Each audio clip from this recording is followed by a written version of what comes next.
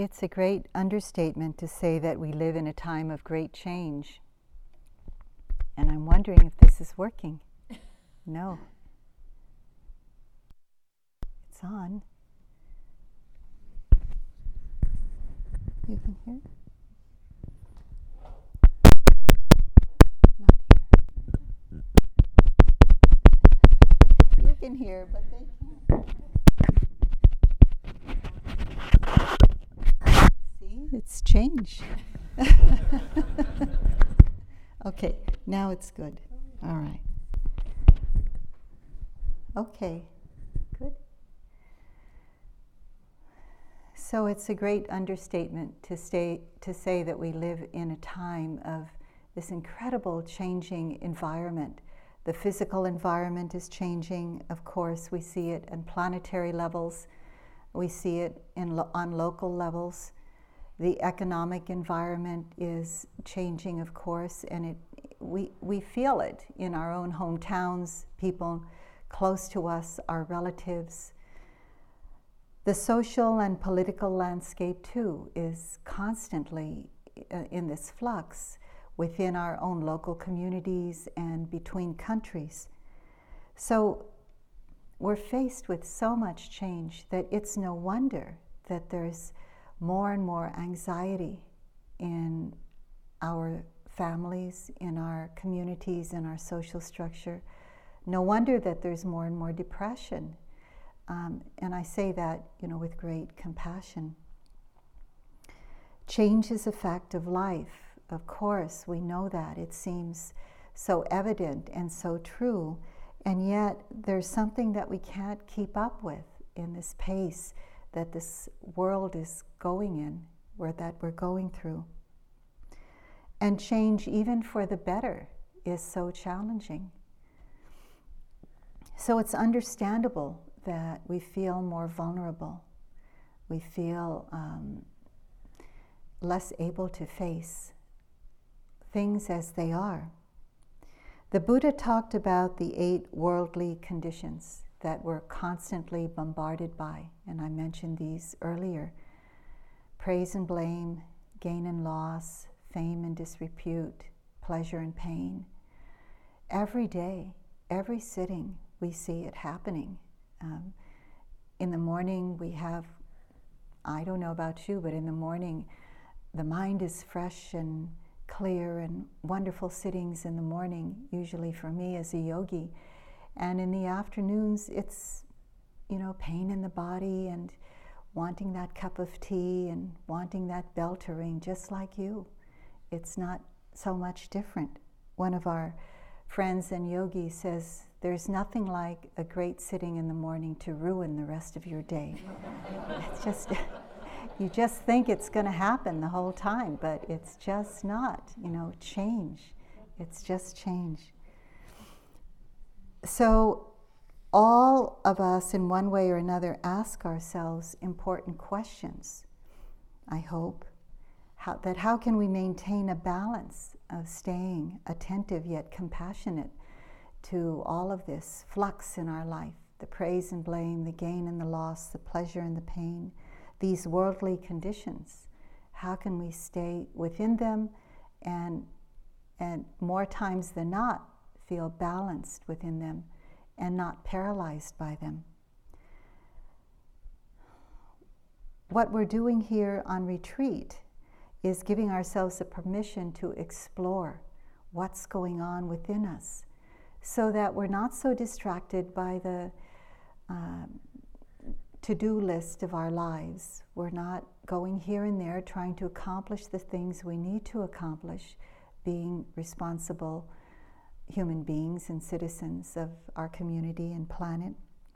But we're able to just open and see what's going on in our minds and in our hearts, to see how we're really being human. What comes up in this humanness of our hearts and our minds, and learn how to accept that with more balance, more clarity.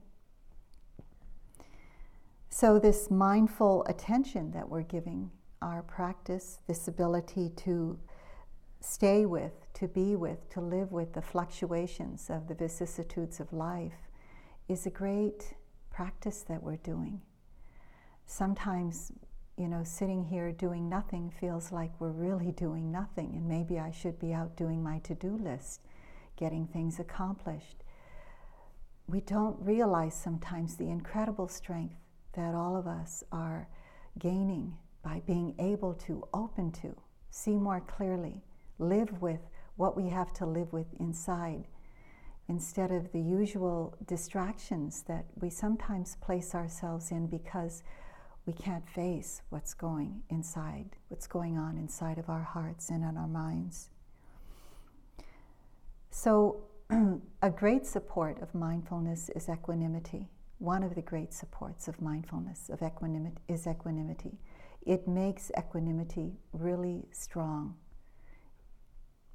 The ability to face whatever needs to be faced with that unflinching, balanced mind and heart comes with equanimity.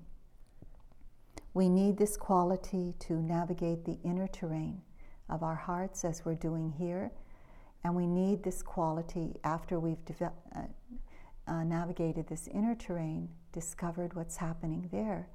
We need it to be able to navigate the outer terrain, our relationship in the world, with our loved ones, with our community, in the social structure that we live in. So equanimity implies balance. The first few letters of it, equanimity, implies that kind of balance. But when we feel it, when it really happens, when we're facing life and we know we can be there with life, however it's presenting itself, we can be with it in an unflinching way. It feels not only balanced, but it feels very, very spacious. The ability to have a heart and a mind, as one of Sharon Salzberg's books is entitled, a heart as wide as the world that can accept all of what the inner world has to offer, all of what the outer world has to offer, without closing down to any of it, which we usually do, and very understandably so, because it's hard to be with, it's hard to open to. That spaciousness is that big space that can contain pleasure and pain and everything in between. Whatever the human heart can live out is what it can also hold. Gain and loss, birth and death, everything that comes in between, all the conditions of life, is what we learn to open to when we come to a practice like this. There's a wonderful African-American minister by the name of Reverend Howard Thurman, and he wrote something that has continued to sustain me, to nourish me, to give me guidance, to ask questions that help me to look for an answer, to see how I can respond. So this is from his writing entitled "Deep is the Hunger." How may one work in the world courageously and intelligently on behalf of a decent world, without despair and fatigue? What are the resources for personal rehabilitation and renewal, that we may be able to look out on life with all its vicissitudes of cruelty and joy, with quiet eyes and a tranquil spirit? So that part about seeing the world with quiet eyes and a tranquil spirit is something that I wonder about in myself with every situation that I face. So as I engage with the various situations in my life, with my immediate family, with my friends, my Dharma circles, my community circles in life, I ask myself, when situations arise where it might be so wonderfully joyful that it could produce some attachment to that joy, which it often does. I don't want it to go away. I want it to last. Or it could be so painful that I want to push that moment away so quickly because I can't stand being in that pain.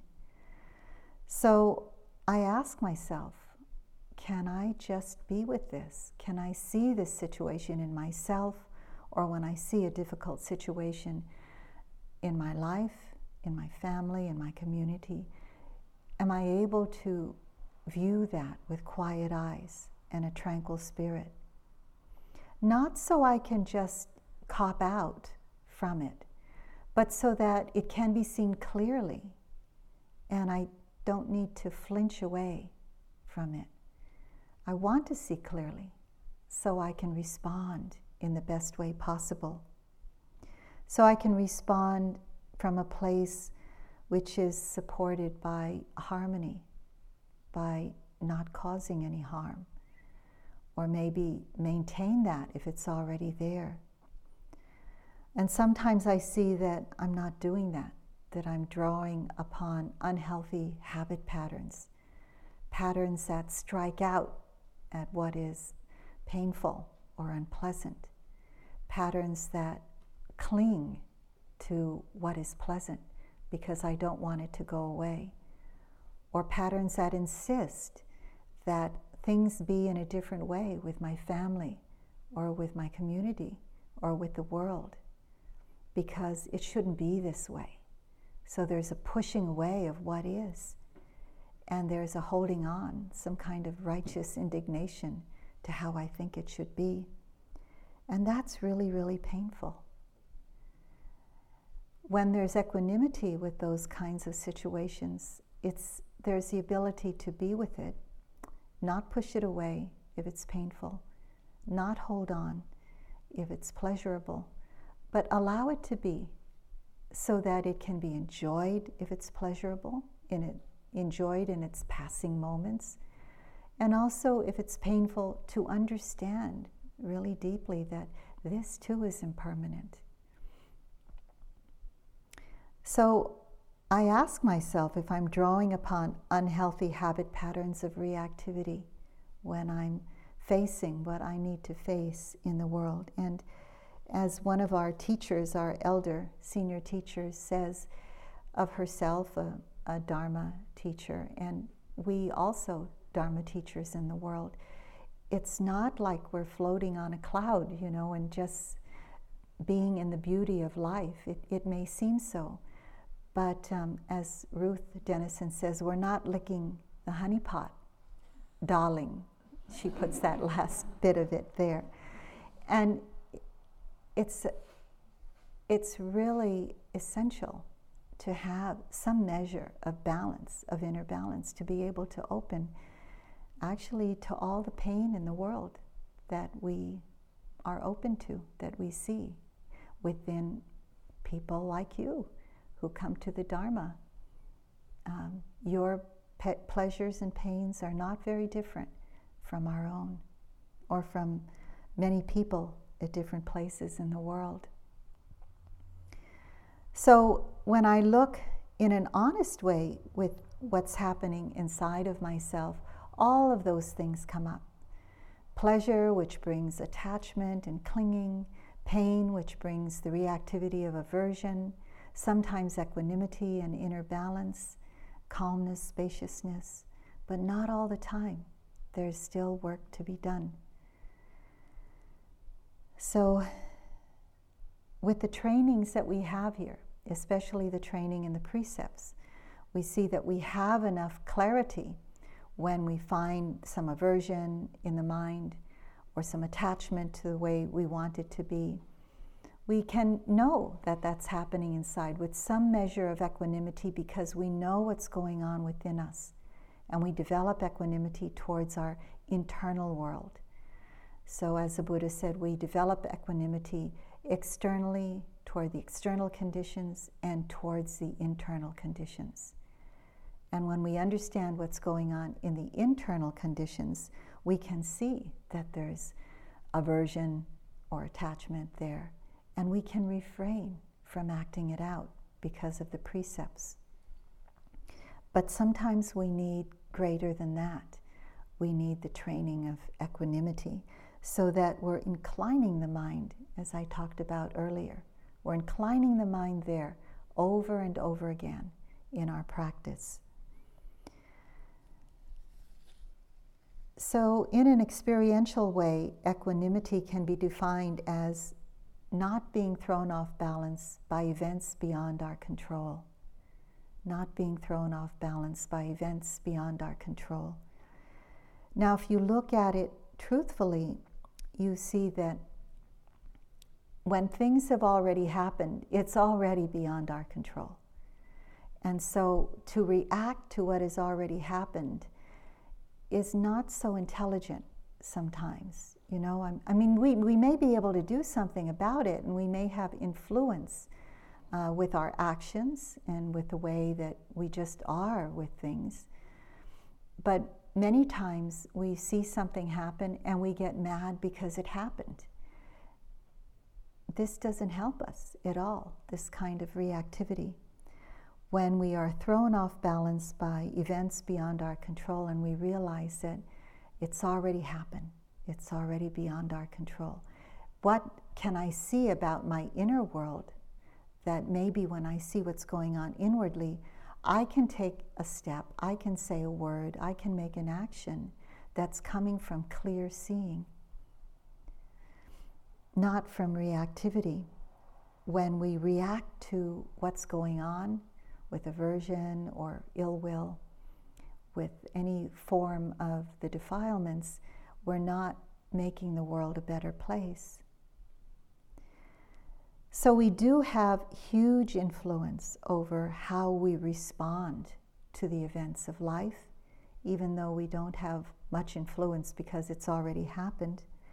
We can refrain from rushing into a reaction out of compulsion. Sometimes it's a compulsion to get even. Sometimes it's a compulsion to be right.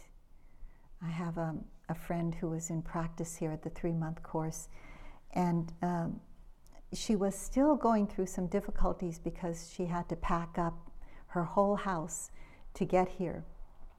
And she and her partner were here, and they were still having this ongoing thing about what they left and what they brought, and you know. And she came to me with a lot of painful reactivity for a few times. And finally she said, she came one day, maybe on the 3rd time that she saw me, and she said, you know, Kamala, I'd rather be free than right. You know, she didn't have to be right about what she thought, what should have been packed and what should have been left. And she was trying to make that assertion that from that reactivity to her partner. But in having some equanimity about it, she just felt free from all that reactivity. It just freed her from all of that, just letting it go so easily. We can take time to discern what's going on. One of our colleagues calls this, our colleague Gil Fronsdale calls this, the ability to stand in the center and see all sides. This is what equanimity helps us to do, to take the middle path. When we're on the middle path, we can see to the left, we can see to the right, we can see in front. If we turn around, we can see in the back. We can see all sides. We don't have to fall to either side because we can maintain our balance, standing in the center and seeing all sides. So this is the aspect of equanimity regarding balance, this ability to stay centered. We also have that phrase, to see without being caught by what is seen. Caught means just being so involved in what is being experienced or seen that we can't see the forest for the trees. We're just so caught in some little space of how we want it to be or how we don't want it to be. So not being caught by what is being experienced or what is being seen. In India, my first teacher, Munindraji from India, would define this as seeing with patience. And he says, like when we see our children or our loved ones go through troubled times or difficulties, we see it with patience. Or maybe the children, when they're whining and crying. I mean, not all the time, but we can have some ability to see that experience with patience. So balance and patience, those are aspects of equanimity. And steadiness, a kind of steadiness of mind,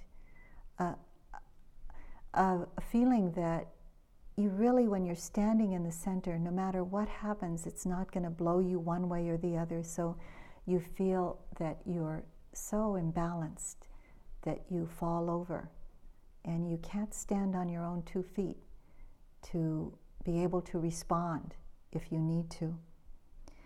In the Dhammapada, which is a collection of verses by the Buddha, there's a metaphor of a rock that maintains the steadiness.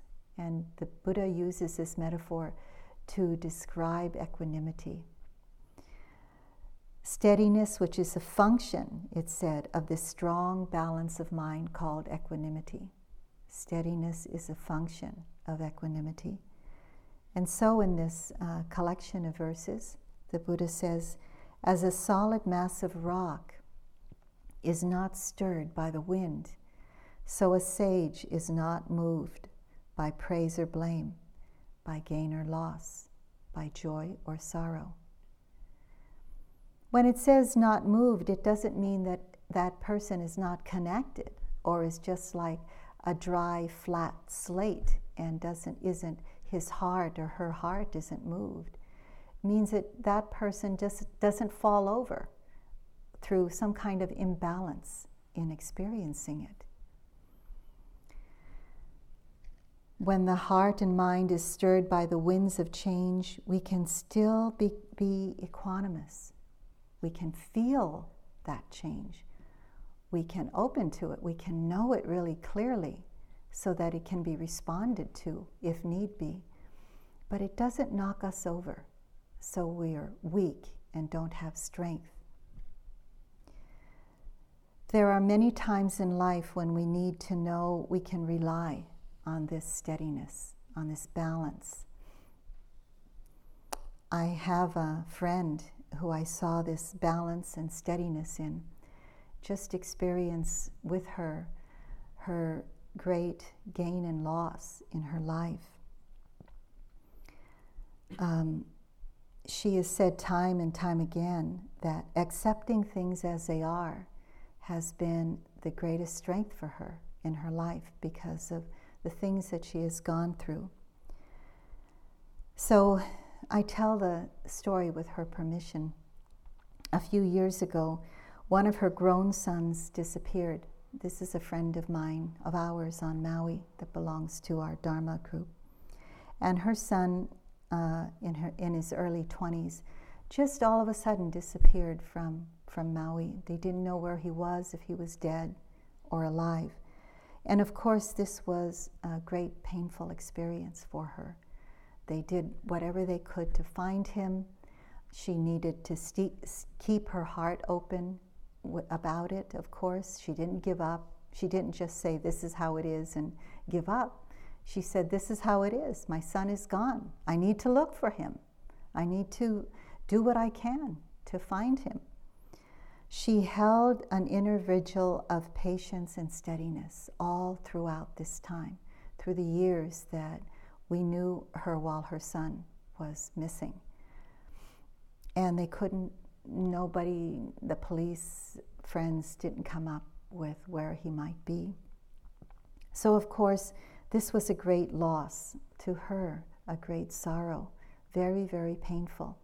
But she kept staying within her heart. She kept it open. She practiced a lot of equanimity about it. So eventually, she and her husband decided to leave Maui, and they sold their beautiful home on the cliffs of the north of Maui. And they had a great gain by selling their home at that time. It was before this economic crash. And they decided, well, they've had enough of just mourning so much and in so much grieving that they were going to go and around the world and go visit one of their daughters in Spain, where she was going to give birth to a child. So they took a long route around the world and went to India and Thailand. But just before she left, after selling her house and doing all of that, her son appeared, and it was a great gain for her. She was happy, but not in such an exuberant way. She just had this quiet joy that understands that anything can happen at any time. So she wasn't just going to grasp onto him for her dear life. So she had this quiet joy about his being found, but they still went on their trip. They had their house sold. While in Asia, her partner came, something happened, and they found that he had some kind of serious growth somewhere in his body, and it needed surgery immediately, and it was really scary for a while. We were riding back and forth, and so she was in this great place of fear, and then it turned out all right. You know, they removed everything, and it turned out all right. So there was that big up and down. She decided to have her eyes checked and got some kind of operation on her eyes, and thought for a while she was going to be blind. But her sight came back. You know, what was happening was unusual. So there was a lot of gain and loss for her during this trip. She got to Spain, and her daughter gave birth to a beautiful baby, a beautiful child. And not too long after the daughter gave birth, she had a call from her friends on the mainland, and she had another son who, out of the blue, just died. Just like that. You know, it was an accident or something. And she was just devastated by it. She opened her heart and she held her devastation with as much balance of mind, with as much steadiness as she could. But of course, it was hard for her. Of course it was. If she didn't have equanimity, it would have been much harder for her. We met at dinner just before the funeral of her son. Steve and I were on the mainland, and she was there too.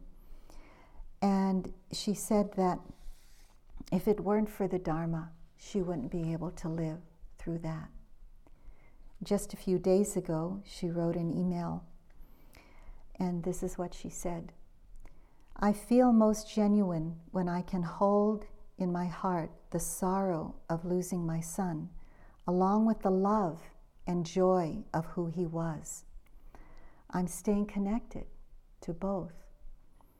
It seems to me this kind of loss can either destroy us or make us stronger. And I'm determined to learn and grow from it. The Dharma has been very helpful. So this is our practice of equanimity. We learn to open to whatever there is with as much balance as we can. Sometimes we don't feel we even have any balance when we're applying or bringing equanimity in. But if we didn't have that little bit, it would be much worse. It would be much harder. So the balance, the patience, the steadiness like a rock, the understanding of how things are. It said that the proximate cause for equanimity to arise is understanding that situations, events come together in life, outer events, inner events come together because of unknowable, untraceable causes and conditions. We don't have control over all these unknowable, untraceable causes and conditions. This is the meaning of all beings are owners of their actions. Their happiness and unhappiness depends upon their actions and not upon my wishes. So this metaphor of the sky is used to describe what it feels like for the heart and mind to be infinitely spacious, so that, as my friend said, it could hold that pain and hold that joy and be connected with both, not push one out because the other is there, not ignore, not choose, not prefer, but to really be with it as it is. Not that we're a doormat to it, but when we have equanimity, it can be felt with tenderness, with balance. So this spaciousness, that it can contain all the dualities and diversities of the world, that we're able to say, it's all part of life. It's not just how we want it to be. We can't push away how we don't want it to be. A lot of our pain is about this, about wanting it to be otherwise, not accepting how it is. It's not that we condone the evil and the hardship of the world, not that we condone the war and the hatred and the ill will, but if we don't accept it, push it away, it's just causing more pain in our own hearts.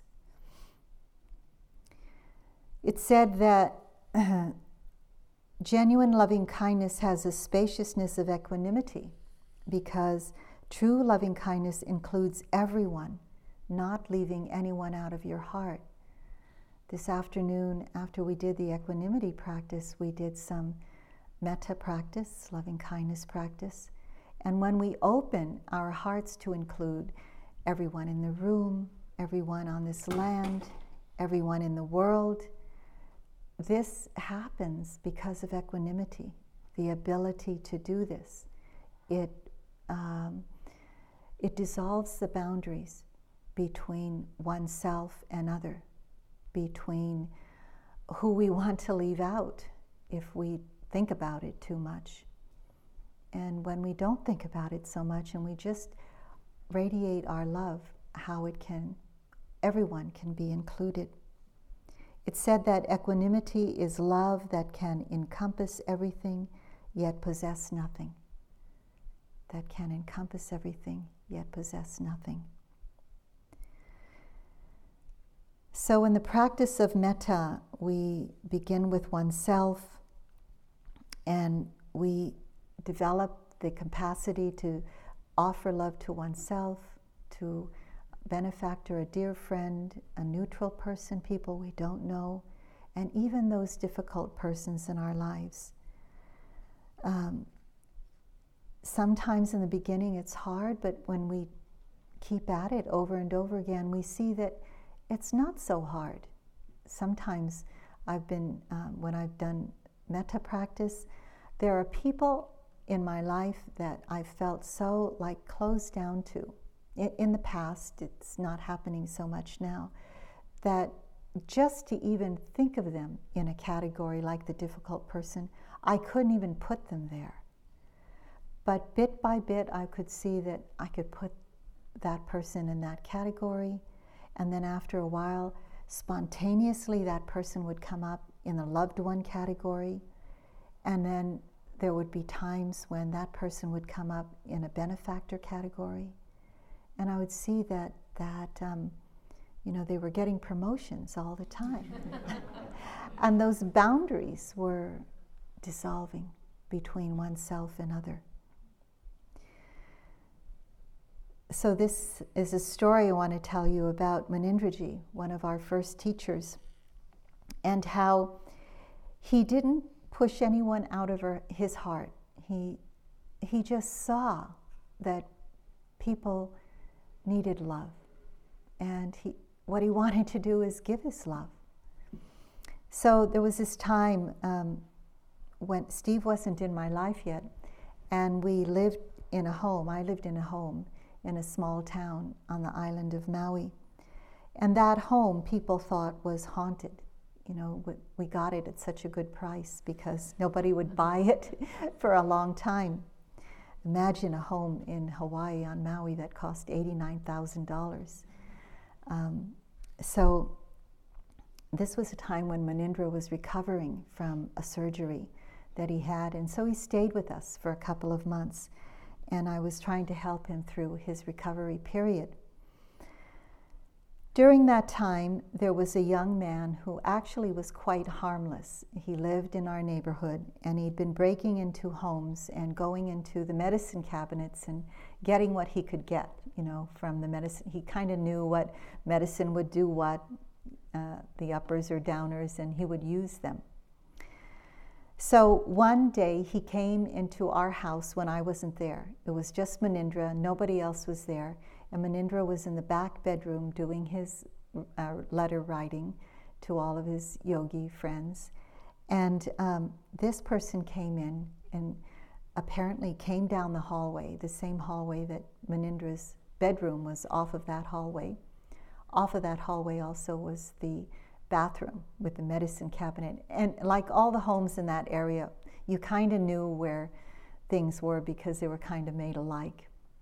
One of those tract homes. So Munindra hears something. He tells me this story later. He hears something and he comes out of the room and he sees this person about to go into the bathroom.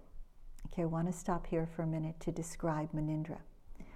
Munindraji is this really beautiful Indian man. He died 3 years ago with this gorgeous, shiny, dark skin, a bald head, and he always wore white robes. So he's this shiny man in white robes. So this young man meets up with Munindra, and Munindra says, when he meets up with the guy, I said, well, what happened? And he said, the man screamed. He said, because he sees Munindra, this guy in white robes, thinking he's a ghost probably in a haunted house. And so he runs out of the house, and I asked Munindraji, well, what did you do? And he said, I ran after him. So you could just see his white robes, flying in the... He runs after him, and I said, well, why? And he said, he needed help. And I asked him, I told him, stop, you need help. Just with all the loving kindness in his heart. It wasn't like he feared him. I mean, he could probably see that the young man feared Munindraji. He could see the world with quiet eyes. He could see that the person needed help. It wasn't that his mind was being flavored or screened, the screening out from fear or from aversion was happening. He just saw clearly what needed to be done. He wasn't thrown off by events beyond his control. He was able to remain steady. Well, the person never got his help. He got off on the bicycle really fast, he said. So this is that kind of big enough heart to just keep everyone in your heart. Don't push anyone away. Love everyone, serve everyone, feed everyone, like Neem Karoli Baba says. Resting the mind before it falls into extremes. This is another quality of equanimity. Being able to, you can see it coming sometimes. You can see when the mind starts going to aversion or starts going to clinging. And before it goes there, you can just rest the mind back in the middle because somehow you see it coming around the corner. When Munindra was with me, I tried to do my best to cook for him, but as many of you have appreciated great Indian food, I was nowhere near being any kind of a good cook for him. And he would stand with me beside the stove and put the spices in that we had and help me to cook things for him that he would like. And one day I saw that he was getting irritated. I could just see it, in his body language and the way he would hold his lips tight and he would squint his eyes. And so I said, Munindraji, are you getting angry at me? Are you upset or something like that? And he said, oh yes. He said, Anger is there, but I am not anger. You know, he wasn't identified with it, in other words. He just saw this anger coming up, but he didn't let it out. He told me truthfully what was happening when I asked him the question. And he said, you know, when anger is there, there's a signal. There's a sign in the body. You feel trembling, you feel hot, you feel like saying something you shouldn't say. Things like that, he said. He said, you can feel it coming. So when you can feel it coming, you just refrain. You don't act it out. Maybe you see it coming in your heart. When you don't act it out, there's some equanimity there. When then you take that equanimity and you turn it towards your own heart and you watch whatever's going on there, the anger or the rippling of the heart and the mind, and develop a little more balance around what's going on in your own heart. It says that equanimity disarms the compulsion to react with greed or aversion. It disarms the compulsion to react. So you all have had and known some measure of equanimity when you see that you're about to say something or you're about to do something, but you put that Dharma duct tape on your mouth and you just don't let it out, because that's the better thing to do in the moment. Maybe there's another time when you say something, you might say the same thing without anger or without rancor, but it disarms that compulsion.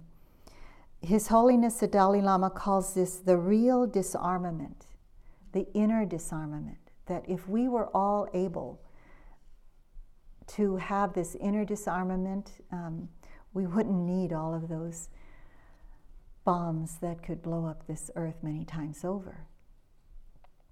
When we become familiar with this inner terrain through our mindfulness practice, aided by equanimity, when we know the terrain of aversion, we know the terrain of any form of reactivity, we see it coming before it completely takes hold of the mind. And sometimes we can see it at the very beginning. So when it's caught at the very beginning, it's kind of like nipped in the bud. So it doesn't have time to be a full-blown attack. Sometimes you may see that in yourself just with mindfulness. Mindfulness is always aided by the beautiful qualities of mind, metta, equanimity, kind of good energy to be able to be with what's happening, calm, tranquility. All of these beautiful qualities, especially equanimity, can help to nip things in the bud so they don't get so full-blown. So resting the mind before it falls into extremes, it's like seeing it coming around the corner and knowing. Mother Teresa of Calcutta was very aware of her inner world. I saw and read through a particular prayer that I'll read to you. She was aware of her desires and her fears, and in her own beautiful Catholic tradition, she asked for help around the pitfalls of her heart, of her mind, around greed and around fear. So she says in her eloquent prayer, "Deliver me, O Jesus, from the desire of being loved, from the desire of being extolled, from the desire of being honored, from the desire of being praised, from the desire of being preferred, from the desire of being consulted, from the desire of being approved, from the desire of being popular. Deliver me, O Jesus, from the fear of being humiliated, from the fear of being despised, from the fear of suffering rebukes, from the fear of being slandered, from the fear of being forgotten, from the fear of being wronged, from the fear of being ridiculed, from the fear of being suspected." I love her humanness. I've always loved her humanness. And I'm struck by her humility that enables her to be honest about what's going on inside her heart.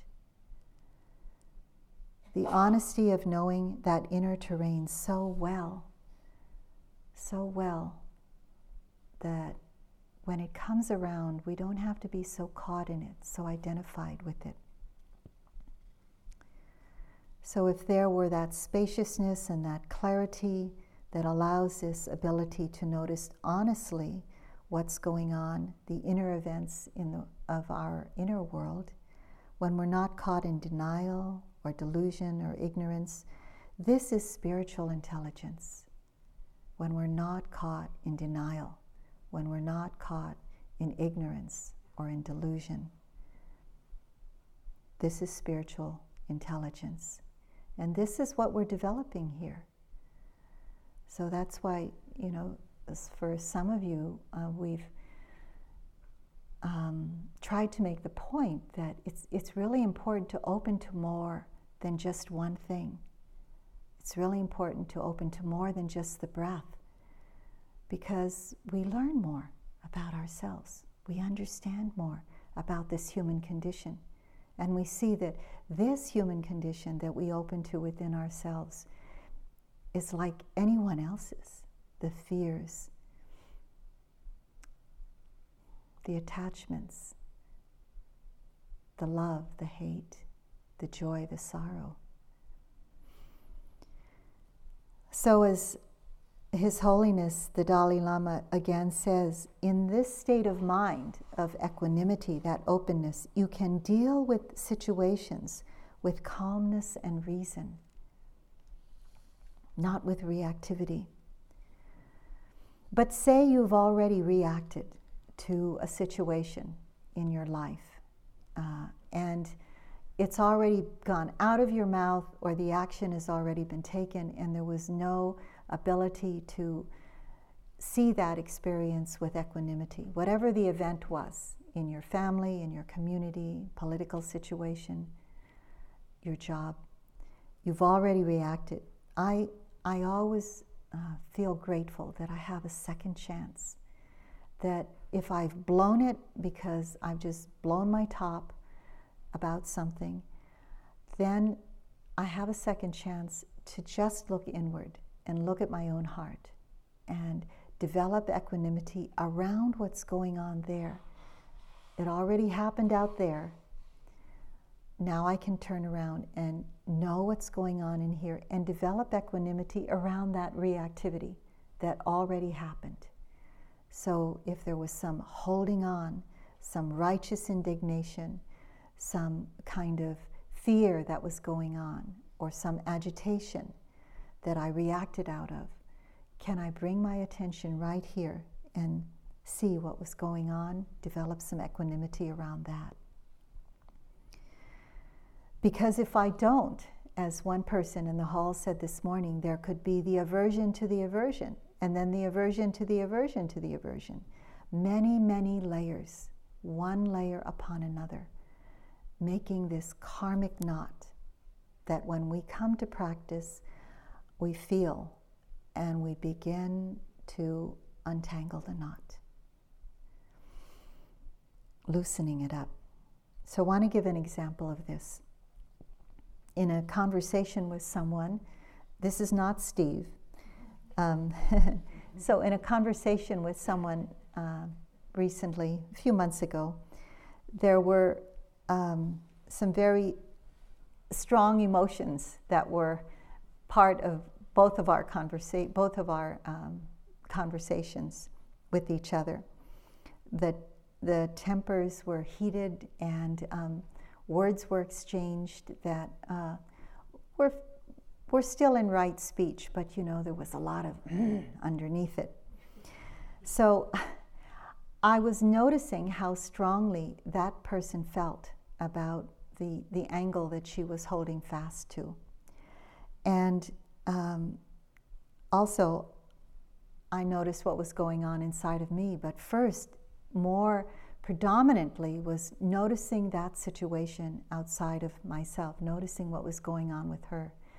And it was pretty strong, her need to be right about something. So of course, I was there too with that, but noticing that with her, I thought, okay, she feels pretty strong about this. That's how it is with her. And I thought to myself, can I accept that? Yeah, that's fine. People have strong opinions about something. I could make my room in my heart for the fact that she felt strong about that. So fine, it's okay. So then it went on a little more, and I didn't feel totally balanced, and just by habit I turned to my own heart, and I saw, well, what was going on here was I was pretty attached to my point of view too. I felt clinging and attachment, and I didn't feel so good about how the conversation was going, and aversion was happening also. So I thought, this is the way it is here too, in my heart. And because I knew this is the way it was in my own heart, I thought, I'd better not say any more. Maybe this should wait for another time. So I said to her, I'm not feeling so clear right now. I think I need time to think about this. I'd better not speak anymore. I feel a little confused. So I was being truthful with what was going on. So she replied, yeah, you seem confused. And so, of course, that brought up more, in my own heart to but I held my tongue and I thought, well, this should wait for sure now. This should wait. So that's the far enemy, which is all those things are reactivity. Reacting, not feeling in balance, not having the spaciousness of our heart to include whatever life is presenting to us. So aversion, attachment, all the different forms. Another extreme, one of the opposites of equanimity, is called the near enemy. It's called that because it seems like equanimity, but it's not. It's like sometimes pretending to be equanimous. And this can be a feeling of indifference or apathy. It can feel like a distancing from what's happening. Sometimes people describe it in themselves as a callousness, a cold kind of callousness. I don't care. It's a feeling of I don't care. And so when we feel this in ourselves, this is the near enemy. And as someone brought up earlier today, how about this? When we feel this in our hearts, how can we bring some balance here? Well, the moment of noticing it, being truthful with ourselves, noticing that it's happening, will usually bring us back to some kind of balance where we can have some wise discernment, and maybe we can incline the mind to connect a little more to what's going on with that person, if it's the right thing to do, if it's appropriate. So the practice is to be honest, to be clear with that inner feeling, no matter what it is. This is how it is right now. Even when we're not so connected, can we come to that place and know this is how it is right now? So that's apathy, indifference, the near enemy. And this is something to watch out for in our practice. We need to ask ourselves, do I feel connected or disconnected? Is there a distance, or can there be an intimacy with what's happening? Because equanimity allows you to feel what's going on, but it doesn't stick. It's just like the experience arises in the field of awareness, the field of experience, and it just can come and go without sticking there. So this is the difference between equanimity and apathy. Apathy feels cold, and the person you want to close down, turn away, not pay attention to. Apathy is looking away. Equanimity, one of the translations of upekkha, which is a Pali word for equanimity, is looking on or looking toward. But apathy is looking away. So equanimity has this enormous strength that allows the practice to move more deeply into the liberating truths of life and experience, to what they call this great strength of equanimity that allows the mind and heart to be at what they call the doorway to peace, the doorway to nibbana. And the Buddha described this place as abundant, exalted, immeasurable, without hostility, without ill will. And when there's this strong equanimity that brings us to this place, there's really the ability to see all formations, whatever phenomena is arising and passing away in the field of experience, seeing it as coming and going, seeing the impermanent nature of everything.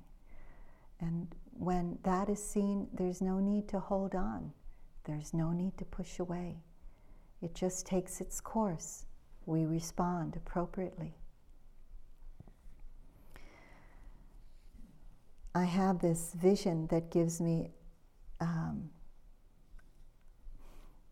inner sense of what it is to feel equanimity when I think of this experience that I had during one of my last visits with Munindraji some years ago, when I visited him in India. And we had gone to some of the holy places in India. And this was our last day together. We were going to take a plane from Varanasi and back to Kolkata so that I could go home and he could go to his home in Calcutta. Munindra always wanted me to go with him on the Ganges River, as only your Buddhist teacher would want you to do, to see the dead bodies floating on the river. Because this is a teaching to open to death in that way. And so to see the rawness of life in those kinds of places of the world, because sometimes we're just so surrounded by comfort and glitter. It's a great teaching to open to whatever the rawness of the world opens us to. So we went to the Ganges and we hired a boat to go down the river, and it was at dawn. It was just before dawn. And as we were going down the river with Munindra at my side and two of my Dharma friends, we were on the banks close to the banks of the river, where on the right side we saw the burning ghats with the bodies on the pyres of wood burning away. Pretty close enough to see that. So here on the right side was death. And on the left side, the sun was rising over the banks and the horizon of the great Ganges River. And so this beautiful globe coming up on the right, the birth of a new day, and death on my right. And as we were going down the river, it was just so obvious for me to take that as a teaching. Can my heart and mind hold this? Can it be big enough to hold birth and death in one breath, in one moment of time? And also, on my left was Munindraji, and he was holding my hand, I was holding his hand. It's sort of a rare thing, to be that close to a teacher, to your teacher. And so just so much gratitude for his being in my life and other people's lives, being able to have that closeness, and yet knowing that we were leaving, parting from each other that day, and I might not ever be able to see him again. So that kind of holding the gratitude and holding the sorrow that we would part and not see each other again. Munindra himself was, had tears. To see the beauty of life, to take in the beauty of that, to have friends with you, my dear Dharma friends in the same boat with me. And yet, on the banks of the river, people had lost their loved ones. And to take that in and to see, they've lost their loved ones. They're not going through the happiness of feeling that we can be together with our friendship. They're going through a great sorrow. So can I hold that too together in the same breath? The beauty and the rawness, the birth and the death, the happiness and the sorrow, the new day, the ending for some. Can we hold it all with a spaciousness, with a graciousness, with a balance, with an even-mindedness, resting the mind before it falls into extremes, with a deep steadiness like a rock? So this is what our practice asks of us. We may not be there all the time, but we can develop it. We can incline the mind and heart there so many times that it can go there naturally.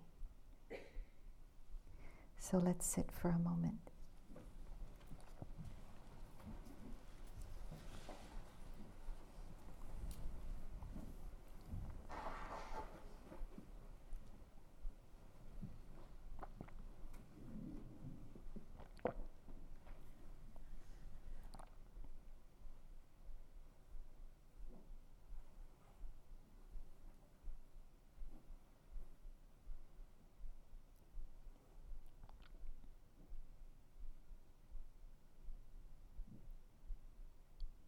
So I'd like to end with parts of this beautiful piece from the third Zen patriarch.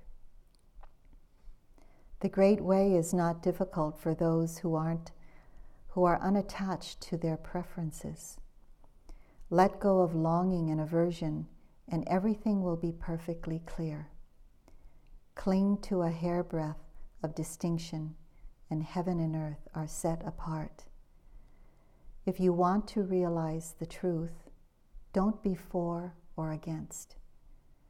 As vast as infinite space, it is perfect and lacks nothing. Because you select and reject, you can't perceive its true nature. Don't get entangled in the world. Don't lose yourself in emptiness. Be at peace, and all errors will disappear by themselves.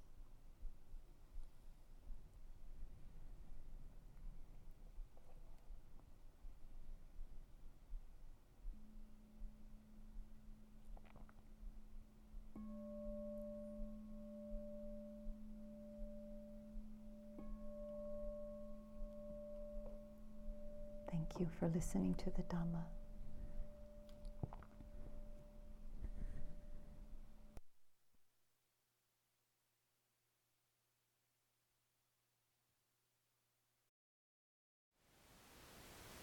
Thank you for listening. To learn how you can support the teachers and Dharma Seed, please visit dharmaseed.org/donate.